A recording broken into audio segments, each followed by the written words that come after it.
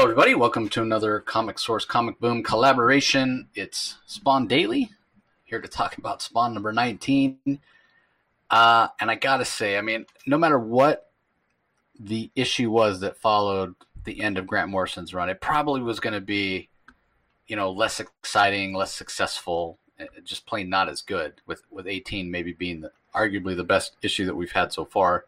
Yeah.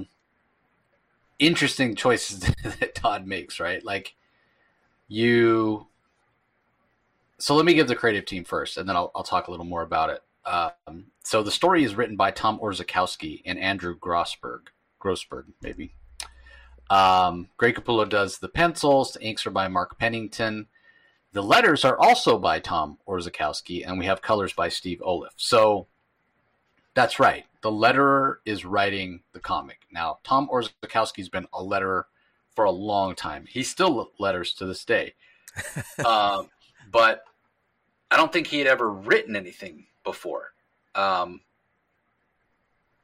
not to say that this isn't, a quality comic. It isn't, worthy of being on the stands. But is it up to Grant Morrison, level of quality? No, it's not. It's not even close.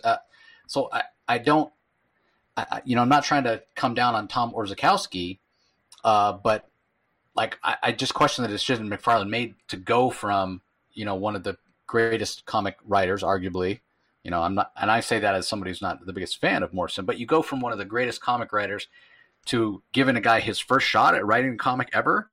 And Andrew Grossberg, or Drew Grossberg, from what because I hadn't heard the name, I'm like, is this guy somebody who's done comics? So I went and I did some research.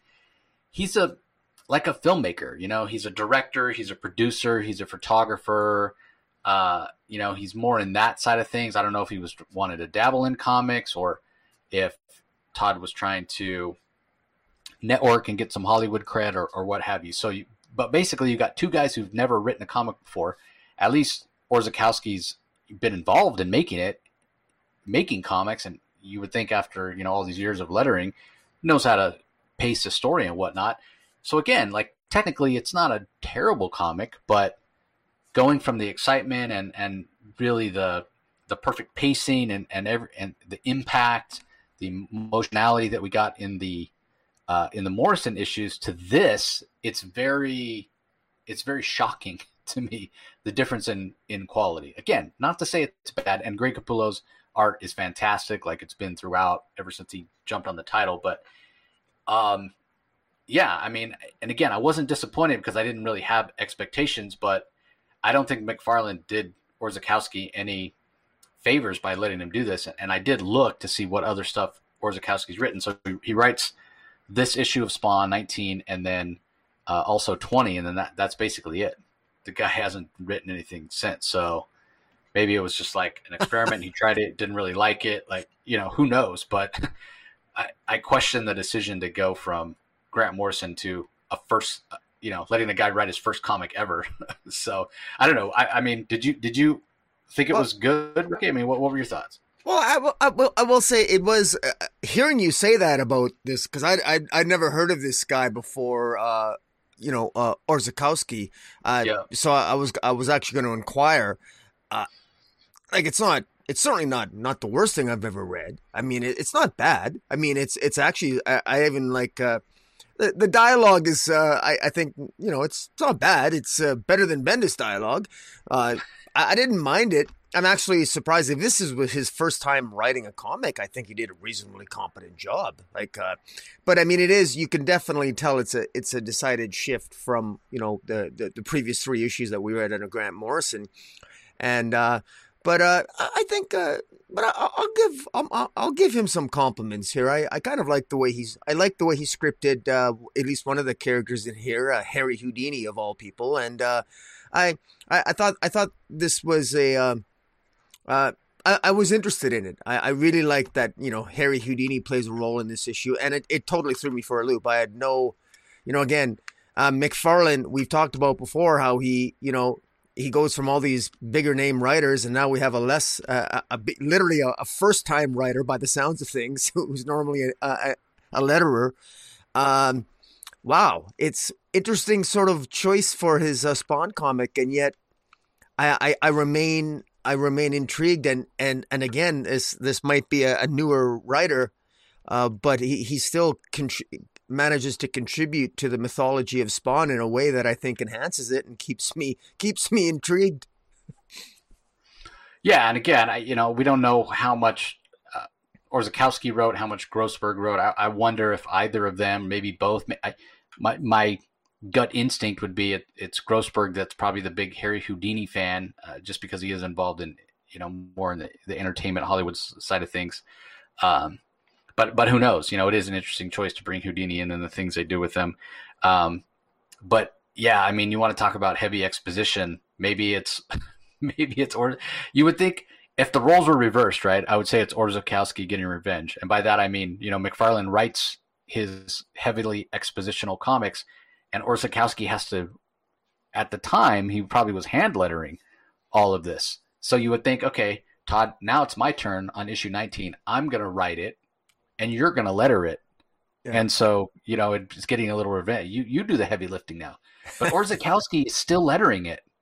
So you would think that he would be less inclined to be so exposition heavy. And yet this is as exposition heavy as any McFarlane issue is. So anyway, we'll dive into the story, and I'll point it out where it kind of was noticeable to me a couple of times. So it starts off, and we're seeing a flashback of Harry Houdini doing one of his famous escape acts, where he's in a straitjacket, he's got chains, he's got manacles, he's in a trunk, he gets dipped underwater. Meanwhile, we learn a little bit about some context of Nagasaki, Japan, before the bomb was dropped, and apparently there were some demons, and we know that Hitler was very into the occult and was doing research and whatnot, and so these demons in this world this area we come to learn as the overlap, were actually watching when the bomb was dropped, because they didn't know what was going to happen. So they found this window, and they're watching as the bomb falls, because they wanted to know if the Earthians, as they called them, now that they have this bomb, if the atomic event, if those high charge energy particles would affect infernal matter at all, like apparently matter that Hellspawn, kind of like the psychoplasm that we were talking about. But it was determined that neither the blast force nor the heat can really phase a hell creature, or so they thought. But they are still thinking, it looks like there's a little bit of fallout, maybe a little bit of effect, although they didn't expect it. So they said, this merits further investigation, but there's no real urgency, find out when you can. So, okay, for some reason, this place, this overlap, this dimension where some demons live that seems to be outside of heaven, outside of hell, are curious whether the atomic bomb will affect them at some point. Okay, I guess knowledge is good, but it's part of it's not really explained. Yeah. That well, plus just to expand on that, I mean, we learned last issue, it was established in the previous story by Morrison, that it was in after Nagasaki, many years later, it was during the Nevada underground nuclear testing that Jason Wynn discovered hell. I mean, that's usually how they discovered hell. So we know that in the future, well after this second, this atomic bomb on Nagasaki, we know that underground nuclear testing at Nevada led to the discovery of hell, and we're ultimately leading to Jason Wynn making that deal with some agent of hell to trade Al Simmons for psychoplasm. So I'm curious as to why, apparently an underground nuclear blast managed to get some channel into hell, but this maybe it's because this nuclear blast wasn't underground. Maybe that's the difference. Why this one never? Maybe it just wasn't close enough. So, yeah. But we're still in. We move forward in the story a few years, but we're still in the past, somewhere in the Soviet Union several years ago, and we see Al Simmons is there, and he's been assigned to take out somebody named Yusuf Volokov. And while he's there, just about to assassinate him, all of a sudden, Russian agents start shooting at him. He doesn't get a chance to take a shot. We're not given any more context than that, other than he was, on his perch in his cool kill spot. He had the guy in his sights, and then all of a sudden, somehow the Russians find him, and they're shooting at him, and it looks like he manages to escape, but then all of a sudden, when he breaks through into some sort of safe house, I guess, there's somebody there that puts a gun to his head, and then it just changes. Like the scene just changes. And then all of a sudden we're in the Bowery, New York City, 5:10 a.m. We're in Spawn's, usual location, what he considers home, and it's a nightmare. So Al Simmons waking up from this nightmare of somebody holding a gun to his head, for some reason remembering that event when he was tasked with killing Yusuf, who we don't know anything about, Yusuf Volokov, who we don't know. Is he a politician? Is he, a scientist? Is he an oligarch? Like, we have no idea.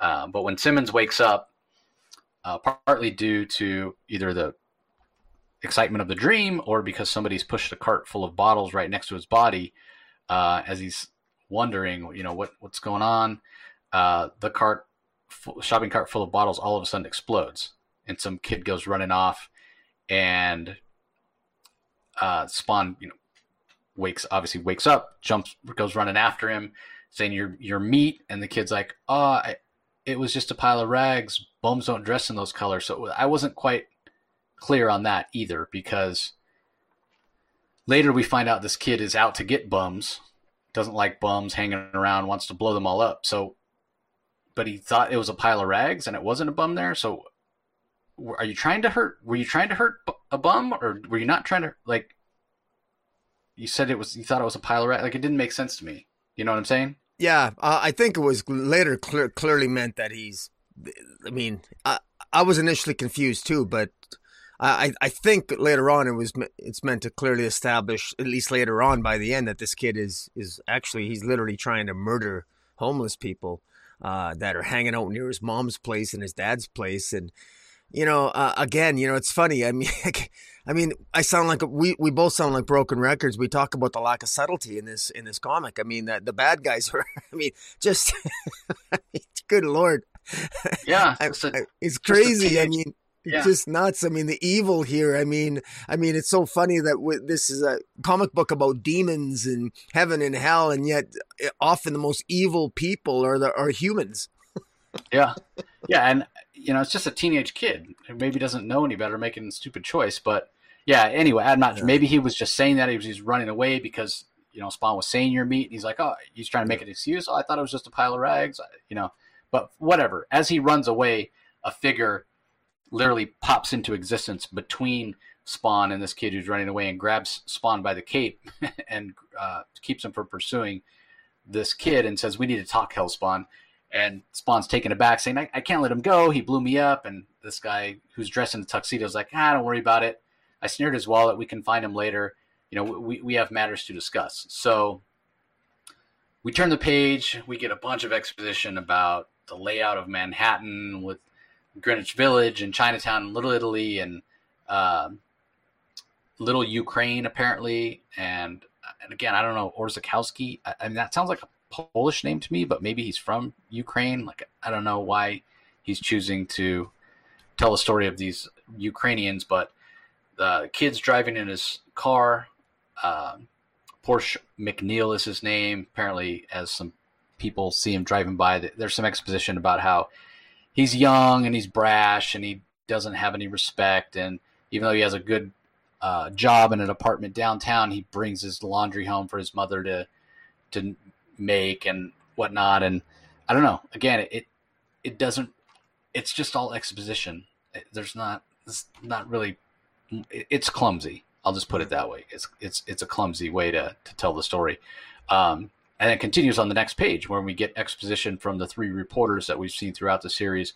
And they're talking about how there are some there's some nuclear technicians from the former Soviet Union who are coming to meet with their global counterparts in an informal setting. There's a conference at New York's Columbia University, and it's being hailed as a sign that the Cold War has ended. Because remember, this is like 93, 94, and the Berlin Wall came down in 89. So it hasn't been that long since the collapse of the Soviet Union.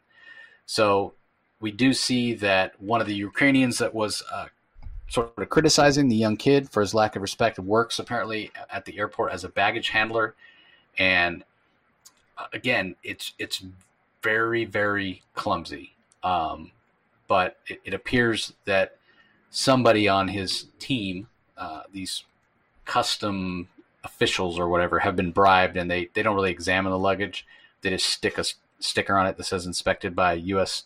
Customs and kind of let it go. So, again, the conference is at Columbia University, but these people have grown up in Russia. They've lived in Russia their whole lives, so they're finally in the United States. They head to Times Square because the way that the writers put it is, decades of Soviet propaganda burned into their minds, and far from being a warning, it's a beacon, right? Like they want to go see the peep shows and the nudie girls and whatever. So they head to a strip club, and these four guys are sitting there, and they're taking in the show, and they're talking about their knowledge and sort of lamenting that their work is not going to be really appreciated now with the collapse of the Soviet Union. And they start talking some pretty crazy stuff while their KGB handlers, or the equivalent of the KGB handler, are kind of keeping an eye on them. They're talking about working for Gaddafi and whatever. So one of the guys gets worried. One of the KGB agents or whatever gets worried,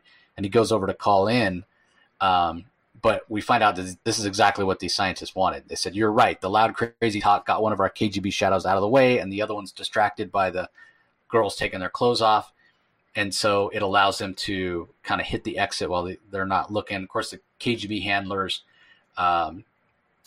get worried. Three of the guys head for a cab. The third, who turns out to be Yusuf Volokov, goes running off to do something. We don't know what. So again, it's a lot of pages, and the art is good. A lot of pages, a lot of exposition, but not much happens. I mean, 4 pages just to have these guys come into the country and one of them kind of run off. Like, you can just put a sentence like, he slipped out of the hotel, or, I don't know. Yeah. It just seems like a lot of work to get this one guy separated from the rest. Yeah, I wasn't entirely clear what was going on there. Is one of them trying to defect, or what are they, like, what's the purpose? Or because they mentioned some crazy things about they were frustrated with the fact that what's the point of creating nuclear weapons if you can't use them, and saying a lot of crazy things. So by implication, I think as the reader, we're supposed to infer from that they want to, I guess, take off or lose their handlers and explode a nuclear weapon on U.S. soil. Is that where this is going? I don't know. It wasn't entirely clear. It was just, like you said, it was just all these characters often these characters in some of these issues have a propensity for stating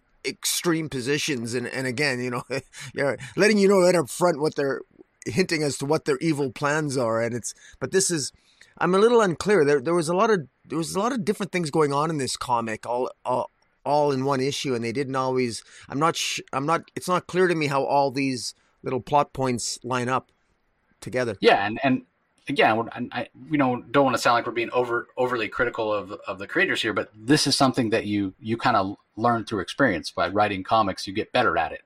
So again, following Morton to go to this issue, like I said, it just feels a little bit clumsy. So the scene then shifts. We're back at that place called the Overlap, and we get a little more exposition that tells us more about it. It's a reality that intersects all planes of existence, and it's supposedly the birthplace of magic. There are no spiritual or physical laws. Reality's elastic here.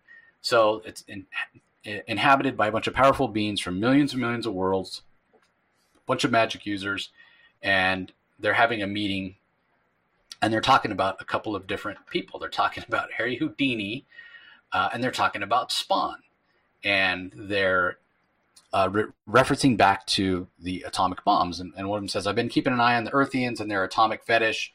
So far, they haven't killed each other. And our last survey, way back when, a hell creature actually got blown up, but it was a bust, and we weren't really prepared. And so now we've kind of got another plan, right? We've got a demon, the latest Hellspawn, which we know to be Al Simmons, and he'll be at the place of the bomb going off. He'll be near ground zero, and we've placed an agent who's going to make sure that Al Simmons, that creature will be where he's supposed to be, and then we'll have the information we need. Can Hellspawn matter survive an atomic blast? So again, just really strange. Like, well, these guys just wake up one day and say, we're worried about atomic bombs affecting us here in the overlap.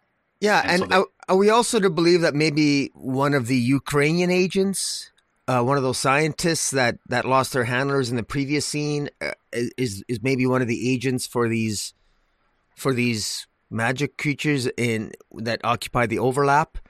Is that what maybe we're supposed to connect? Yeah, I don't know. They wake up one day and they're worried about atomic bombs, so they observe Nagasaki. They didn't get enough information then, so they wait for 50 years to go by, and now they're going to make sure that that Spawn is at the place of the next bomb going off while these scientists are in America. So clearly they're maneuvering things around, and their agent, apparently their guy to get this done, is Houdini, right? So now we're going to have the conclusive test to determine if atomics can kill demons and in the process scatter infernal matter. And the best part is that persnickety pest, Houdini, is the agent on the scene. So even though apparently Houdini works for these guys, they don't particularly like him anyway. So we get a glimpse of a few of the different guys, and they're talking about Houdini and how he's been a pain, and they don't really care for him or whatnot. So we'll leave a pin in that for now, because as we turn the page, the scene shifts. We're back in Little Ukraine. We see the kid leaving his mom's apartment, the one that had set the bomb off earlier, and then when driving in his car, doesn't respect anybody. And there we see the guy that managed to give his KGB handlers the slip, and he says he's looking for Andrei Zelenko. So he tells him, okay, he's in his apartment, but I think he's probably in bed. And the kid takes off and goes to his electronics job, which is supposedly this great job. Well, it's Radio Hut, which I suppose is an analog for Radio Shack. I wouldn't exactly consider that like this great job, like the old Ukrainians made it out to.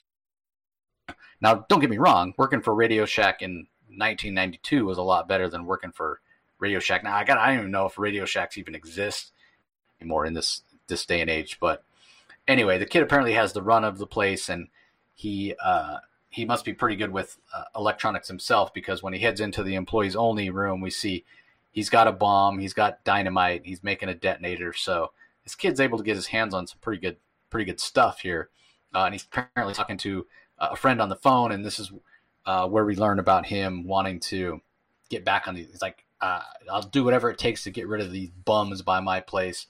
Like, for whatever reason, this kid just has it in for homeless people. Maybe again a sign of the times and some of the things that were going on in the early 90s with homeless being attacked and whatnot. So the scene then shifts again on the next page. We're back to Spawn and Houdini hanging out, and Spawn, I suppose it's supposed to be humorous, but this dialogue kind of lands flat. And Spawn saying, "There's no way I'm going to believe you're Harry Houdini." And he's like, "Well, you're a demon from hell." Spawn says, "Well, aren't you dead?" And Houdini's response is, "Aren't you dead?" Like, I don't know. It's supposed to be banter and go back and forth, I guess, but it doesn't have that. It doesn't have the right rhythm. There's just too many words here. So Houdini starts schooling Spawn, and this is, I think, what Rocky was referring to earlier. Even though it's Orzechowski, even though it's not McFarlane, here once again we have a guest writer who's adding a lot of information and a lot of lore to Spawn as a character. Because what Houdini does is he explains that, yeah, you're worried about like using up your power, but you have that symbiotic costume that's a part of you, and what you need to do is use the costume. Let the costume use its energy instead of you using your own energy. And so as a way to demonstrate this, he yells out to Spawn, "Good God, quick, behind you." And when he says that, the chain that goes around Spawn's waist like lashes out behind him. So I would kind of worry about that in a way. I mean, it's cool and it's demonstrating Houdini's point, right? That the costume has a mind of its own.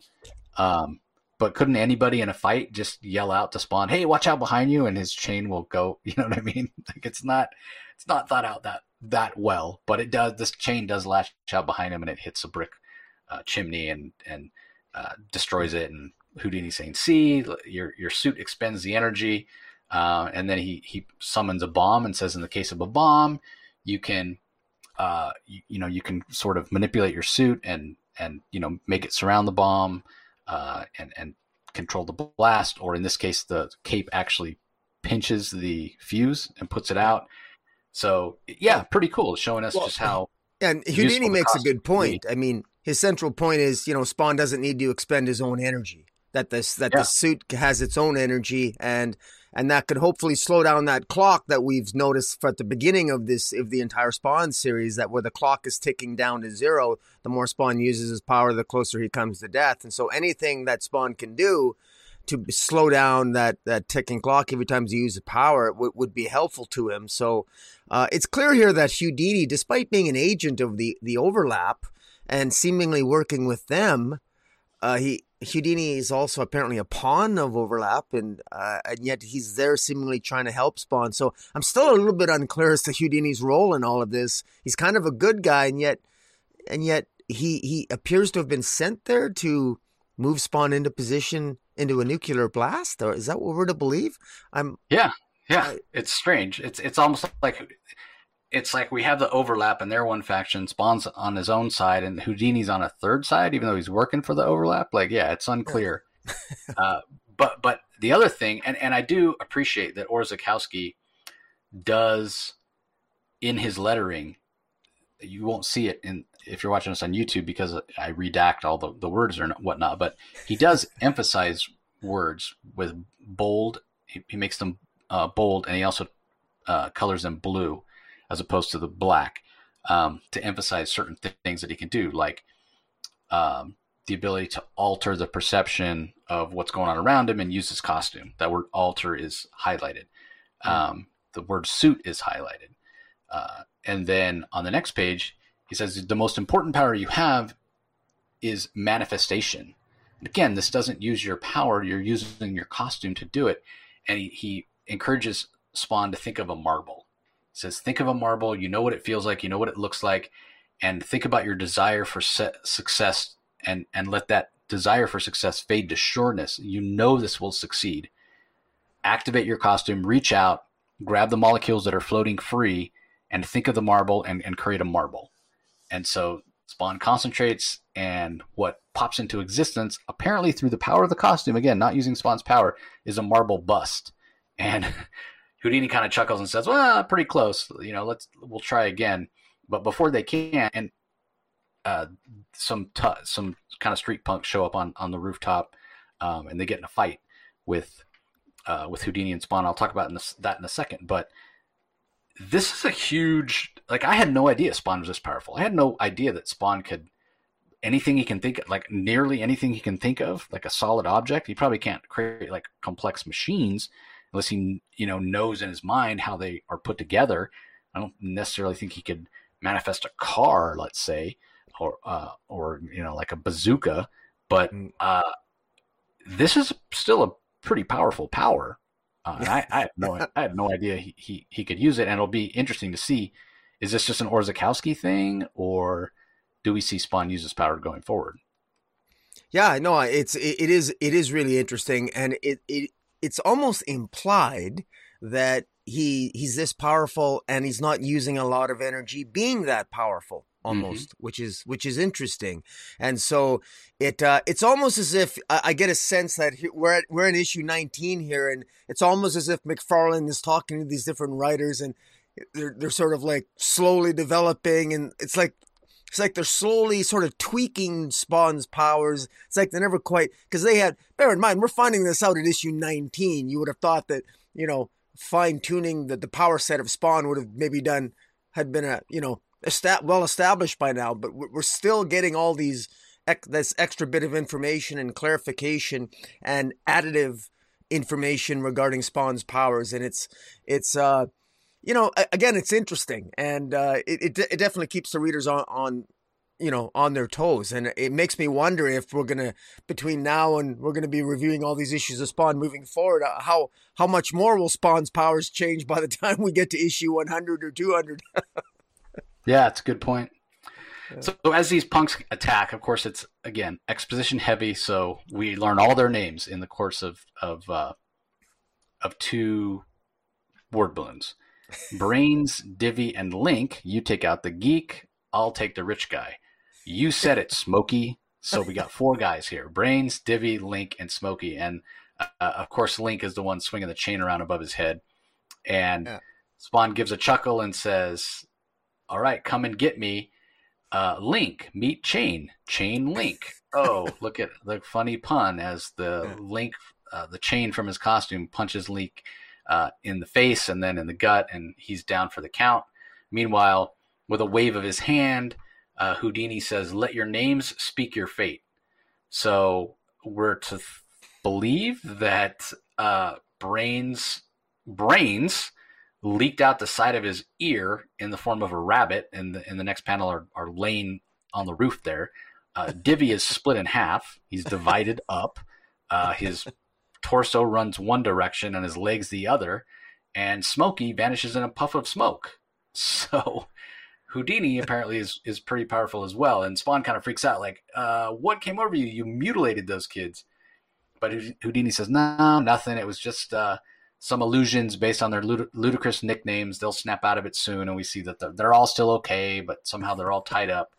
And but Houdini says, yeah, they'll be fine. They'll snap out of it. But you were pretty brutal with your powers. He goes, yeah, my powers, huh? How is it that everybody that meets me knows more about my powers than I do? And Houdini says, well, you'd know something about yourself if you tried some new stuff now and again. You know, you're limiting yourself by thinking of yourself as still being mortal when you're not. So he says, but I can help you, right? Because I'm just a human. And where I come from, I play the role of an escape artist, but really most of my time is spent in the heart of magic in a place called the Overlap. And there I'm a prankster and an annoyance. So that kind of gives us some clue. For whatever reason, Houdini likes to make a nuisance of himself when he's in the Overlap. So that kind of explains why the other people that we met in the Overlap don't really care for him. But he goes on to tell Spawn, but I'm your ticket to knowledge, right? Like, you stick with me and I can teach you a lot about, about your powers. And so then he says, speaking of tickets, let me take you to a show beyond your wildest dreams. And he holds up some tickets to the Columbia University, that atomic conference. So the pieces start to fall into place, right? Like, we know that Houdini's role, what Overlap has, or assignment that the Overlap has given him, is to make sure that Spawn is at the place where the bomb is going to go off. We know that these Russian scientists are going to be there. We know that their luggage wasn't examined by the custom agents. So yeah, the pieces are starting to fall in place. Looks like some kind of bomb is going to be going off at this conference. So he tells Spawn, we got to make sure you're less conspicuous, though. Have you ever driven a Rolls before? So apparently Houdini's going to take Spawn to this conference in disguise as his driver. So now at that moment, 3 stories below, we see the young Ukrainian kid is planting another bomb. And as it goes off, just as Spawn and Harry Houdini are about to jump into Houdini's car, which is this like old 1930s like sedan, Spawn goes, oh, it's that kid again. This time he's toast. I'm going to nail him. I'm going to nail that punk to the wall with his own bones. And so Spawn goes running after him. And then on the last page of the series, we get a quick peek in at Terry Fitzgerald, Wanda, and Cyan. They're all asleep. We're told it's just past 5 on a Sunday morning when the phone rings, and Terry's being called in to work, and he's being called into that same conference, right? Because that one guy's missing, he's being called in, and we learn a little bit about Terry's role because we haven't known that much about it before. And he's like, okay, we're worried that this one Russian scientist is missing, and all of a sudden the powers that be think that they might have been able to smuggle in an atomic device. And then he agrees that the custom crew at JFK aren't all that they could be, but he's like, I'm not a field agent. My job is to read Russian, not speak it. And apparently his boss is like, I don't care. We need you. And so Terry says, okay, I'll be there in an hour, but you explain it to my wife. And as he gets up to leave, he tells Wanda, sorry, I got to go. I have to go work overtime before my shift. And as he leaves, Wanda, because again, half asleep, she's like, "Did he say atomic device?" And we're told in 2 weeks we're gonna see the atomic device. So that's the other thing. Apparently, this was coming out more than once a month. This 2-part series. So that's how it ends. Ends a little bit on a cliffhanger. So yeah, I like. Yeah, go ahead. I was just going to say I like the cliffhanger because Terry Fitzgerald here, he's turning into sort of reminds me of the modern day Jason Bourne movies. You know, it's like he's the analyst.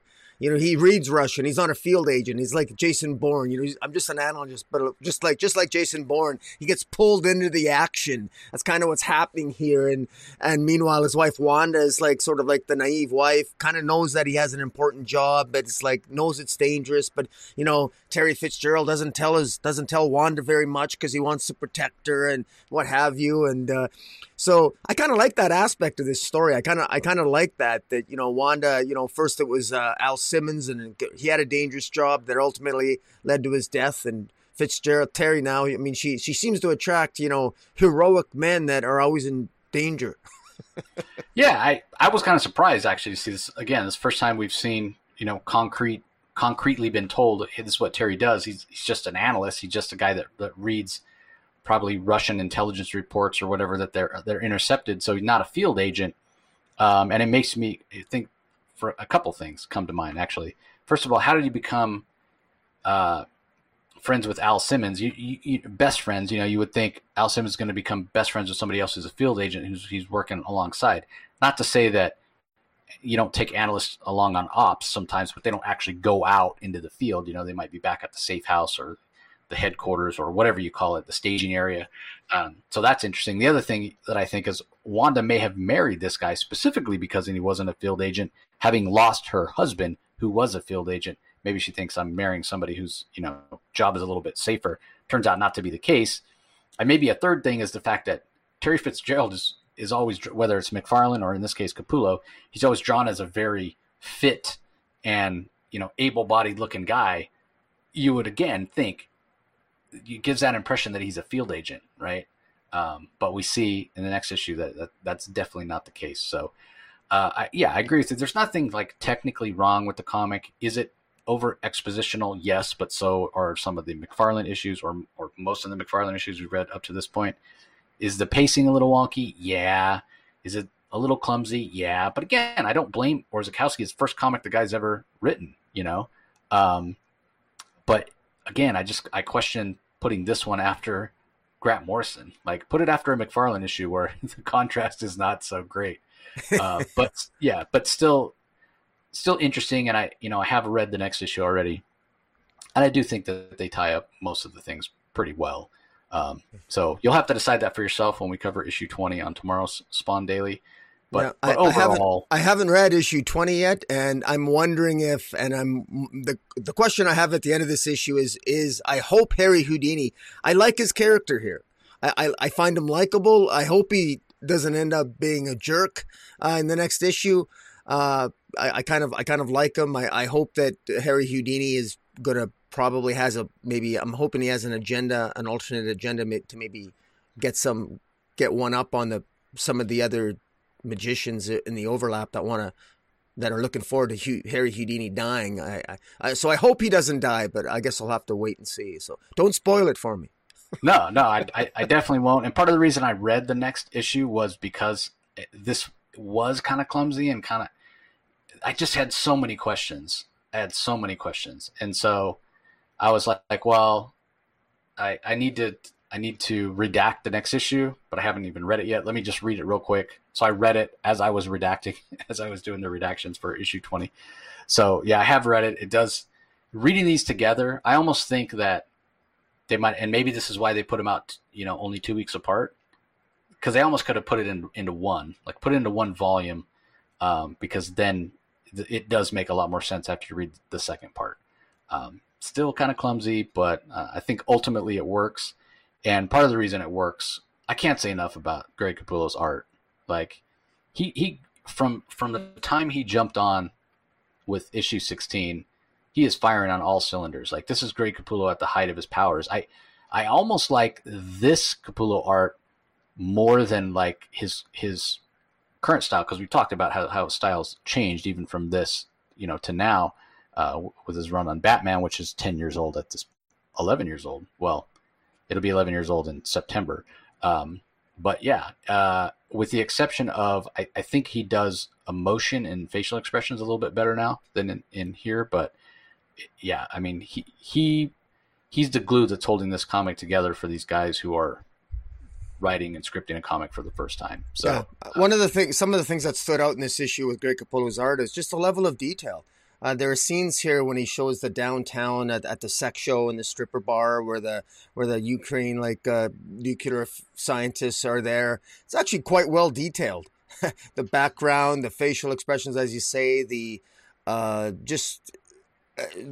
scene transitions, the way it pops off the page, colors are really great as well. The inks, I mean, it really works, and even the disparity in the colors from page to page. It's and for those watching on YouTube, I have them behind Jace and I as I'm talking about it. This really, it really, I can't underscore enough, as Jace, as you've said, that Greg Capullo really does. He brings his A game here, and of course we know that he only gets better. And this was 30 years ago, so kudos to him. Yeah, I agree, 100%. Okay, well, that's going to do it for this episode, everybody. Hope you all enjoyed it. Don't forget that we'll be back tomorrow with issue 20, and all the previous issues are out there. 12 issues leading up to Christmas with 12 Days of Spawnmas, and starting at the first of the year, and we will continue. Haven't missed a day yet. We'll see how long we can keep that up. So just a reminder, if you're listening to us on the audio-only side of things, make sure you do head over to YouTube at some point. Check out the amazing art by Greg Capullo by going to Rocky's channel. It's Comic Space Boom ! Make sure you subscribe so you don't miss any of the episodes. Not only the Spawn Daily, but the other content Rocky puts out. So ring that notification bell, like the video. All of that really helps. If you are checking us out on YouTube and you haven't subscribed to the Comic Source, be sure you head over to your favorite podcasting platform or app and just do a search for the Comic Source and subscribe so you don't miss any of the other content we have out there. So there is an interview that I dropped just earlier this week with the co-creator and writer of Kanto, David Boer, which was a lot of fun. My 10-year-old daughter joins me because she loves Kanto, and that was a really fun interview. And we have some pretty big names coming up before the end of the month. I'm not going to spoil them. I will just say one's a current writer on a DC book that we're really, really enjoying. And the other one is literally a living legend who has created dozens of characters in comics over the last 4 or 5 decades, who will be joining me to talk about the state of the industry, and we'll talk about some of his more well-known creations. I'm really looking forward to it. It's a creator that has been on the show before, but it's been 8 years since he's been on the show. And the last time I talked to him was at a con for about 10 or 15 minutes. We'll get a lot more time to leisurely discuss his career in comics coming up. So I'll be promoting the heck out of it once I dial in the date. So pay attention. You're such a tease. Well, once we stop recording, I'll tell you who it is. I know. For all the rest of you guys, you have to wait. So hopefully not too long though, just a few weeks. So anyway, that's going to do it for this episode, everybody. Don't forget to subscribe to Comic Boom and Comic Source, and we will talk to you next time. See you later. You can find the Comic Source podcast on Spotify, Apple Podcasts, Stitcher, Google Play, or whichever podcasting app you prefer. Please tell all your friends about us, subscribe, and rate us. The ratings really help with our visibility and our ability to reach new listeners, especially 5-star reviews on Apple. Also be sure to visit us at lrmonline.com to join the conversation, access the show notes, and discover all our other great pop culture content. If you want to email us, the email address is thecomicsourceblog@gmail.com, or you can follow us on Twitter, twitter.com/thecomicsource. Do a search for The Comic Source on Facebook and Instagram to follow us on those social platforms. All 3 spots are great places to find out when we release new episodes, as well as follow all our convention coverage. So once again, we want to thank everyone for listening, and we'll talk to you next time.